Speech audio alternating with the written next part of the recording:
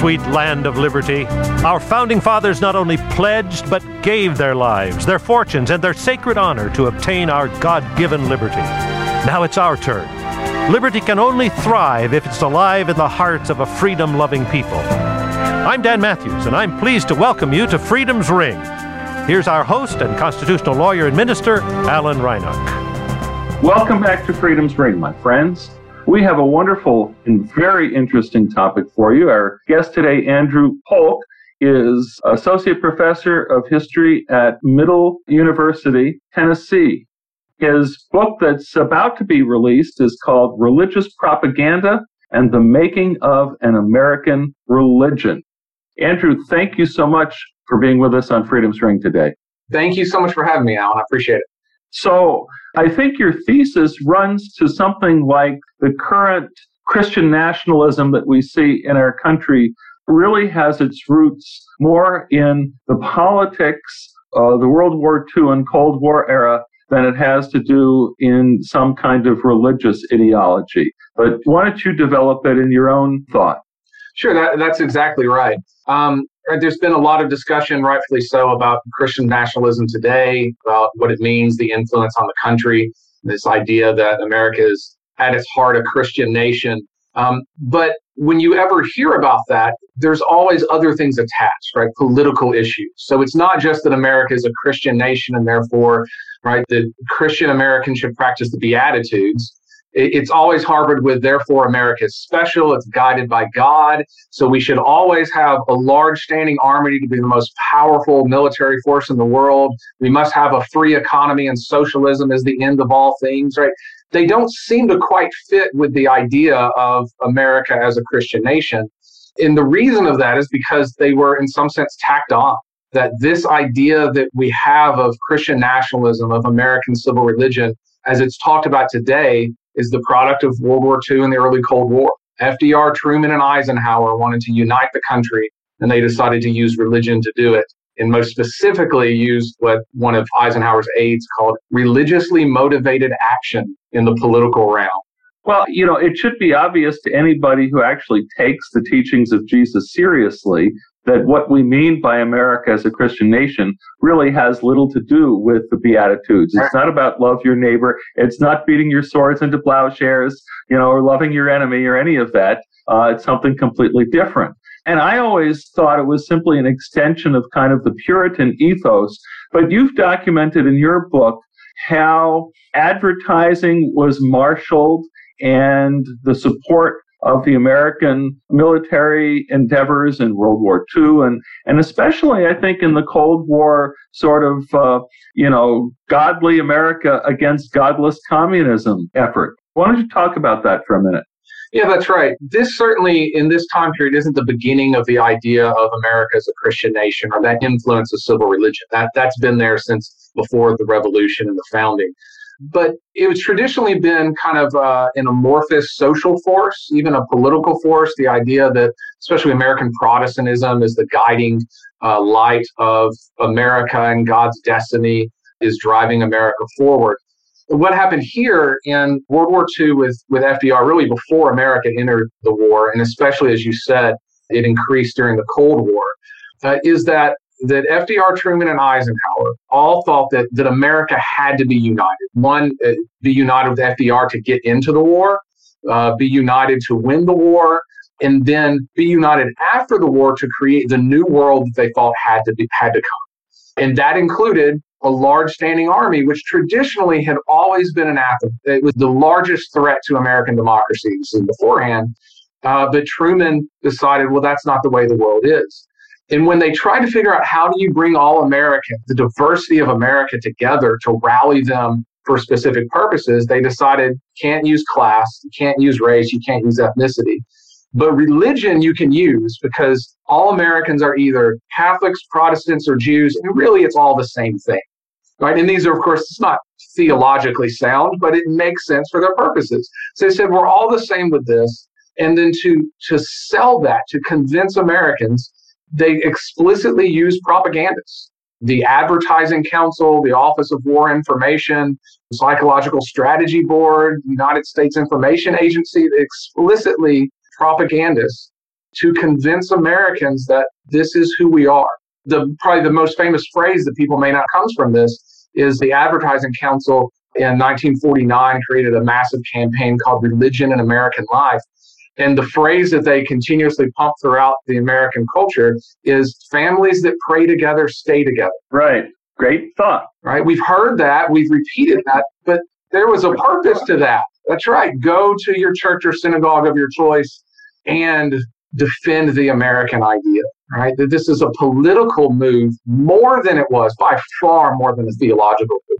In your book, you talk about our faith in freedom, and about how one of the pillars of this whole approach to civil religion, to uniting America and using religion to unite America, was a pillar of religious freedom. But it wasn't the traditional Protestant view of religious freedom was strongly protective of the separation of church and state. This was a different concept of religious freedom, wasn't it? That's right. Absolutely. It was bandied about. We have this documentation. The clearest one is there was a joint venture in 1947 with the Advertising Council and a group called the American Heritage Foundation. They created something called the Freedom Train, which was an actual train that went across the country. It had a bunch of historical documents. It had the base psalm book. It had copies of the Constitution. But they would also have what were called patriotic revival meetings everywhere they went. And the organizers debated this. The Attorney General, Tom Clark, he originally proposed that the definition of America, because that's exactly what they're trying to do, define America for Americans, that should be either liberty or equality. And the other organizers, especially the Advertising Council, which was working for the government at the time, said, no, you can't use liberty or equality. It has too many bad connotations. It's too divisive in the American South. So they decided freedom was better, specifically because freedom is so vague. No one dislikes freedom. No one's going to be like, I'll take it some days. Everyone loves freedom, but it means 1,000 different things to 1,000 different people. And they figured out rhetorically they could combine them. Right, that the core of America is freedom, especially religious freedom, contra the godless communists, but also free markets versus the godless communists that must be protected always by a large military. And that became the resounding combination between those. And to talk about anything critical of America, most especially racial justice, would be to aid America's enemies. And so freedom of religion becomes not a separation of church and state, not the ability for people to be guided by their own conscience, but specifically to be patriotic Americans. To be religiously free is to be pro-America as the people were defining it at the time.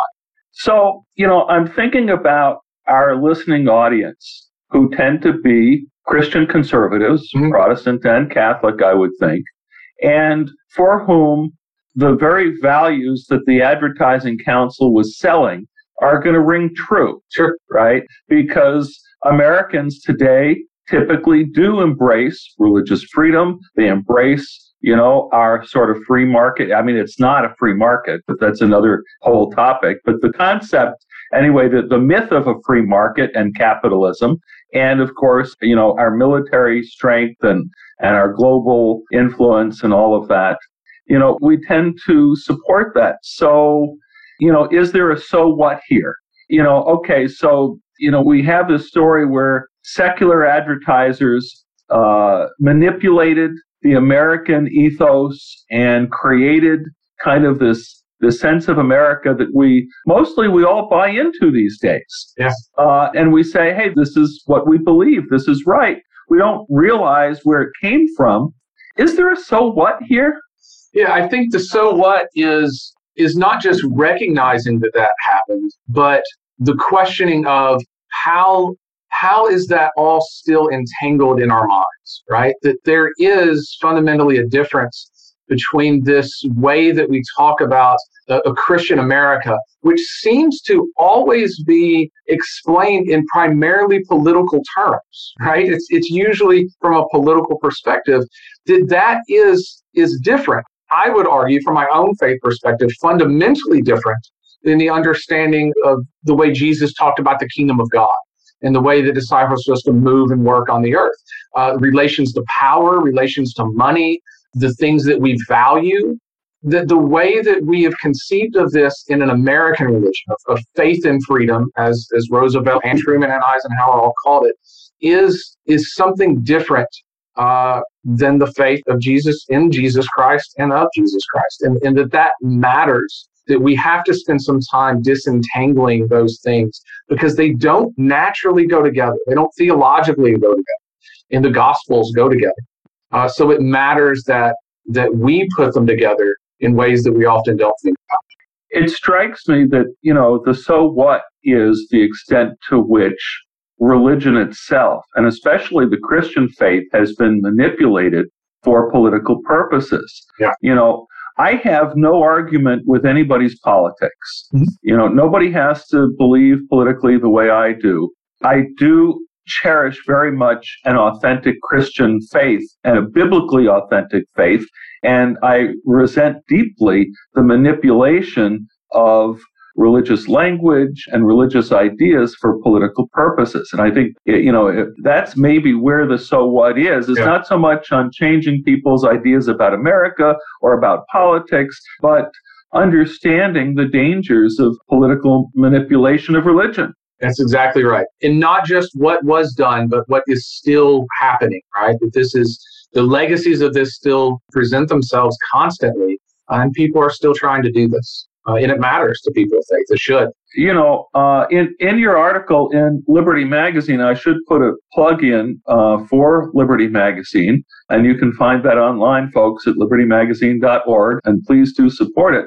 But your article, Andrew, points out that Donald Trump was very successful at tapping into all of this. And again, my point here is not to take aim at Trump one way or the other, but simply to point out, again, we have tremendous manipulation of religion for political purposes. That's right. Yeah. Again, I think you're exactly right, and I would agree with you completely. This isn't to change people's political opinions or have those arguments, but those are, our understanding is an extension of the way that we view the world, right? For people of faith, the way our faith translates into a very messy world. But there's a difference between that messiness and this idea of a very neatly packaged idea that this is what America is, this is who you are, and you cannot go beyond these boundaries. That this is how all people of faith, religious Americans must be. That in itself is a ridiculous idea. So I think it's important that we look out for this because it matters. It matters going forward.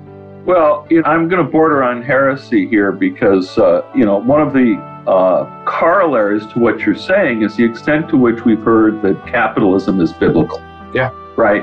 And in fact, the first economic arrangements of the disciples of Jesus was a very communitarian, socialist, one for all and sharing everything in common kind of economy that Americans do not accept these days, right? But there just is no biblical precedence. And I'm not saying capitalism is good or bad. I'm just saying there's nothing biblical anyway. So you see the conflation of religion, which is your whole point. Yeah, absolutely. Well, we've been having a wonderful conversation today with Professor Andrew Pohl from Middle Tennessee University. His book, Religious Propaganda and the Making of an American Religion. It's due to be released by the time this radio show airs. So look for it on Amazon or wherever you get your books. Very interesting discussion about where our current sort of religious political alignments were developed during World War II and the Cold War era for political purposes. Andrew, thanks for being with us on Freedom's Ring today. Thank you so much, Alan. Appreciate it. This has been Freedom's Ring. I'm your host, Alan Reinach. Until next week, let freedom ring.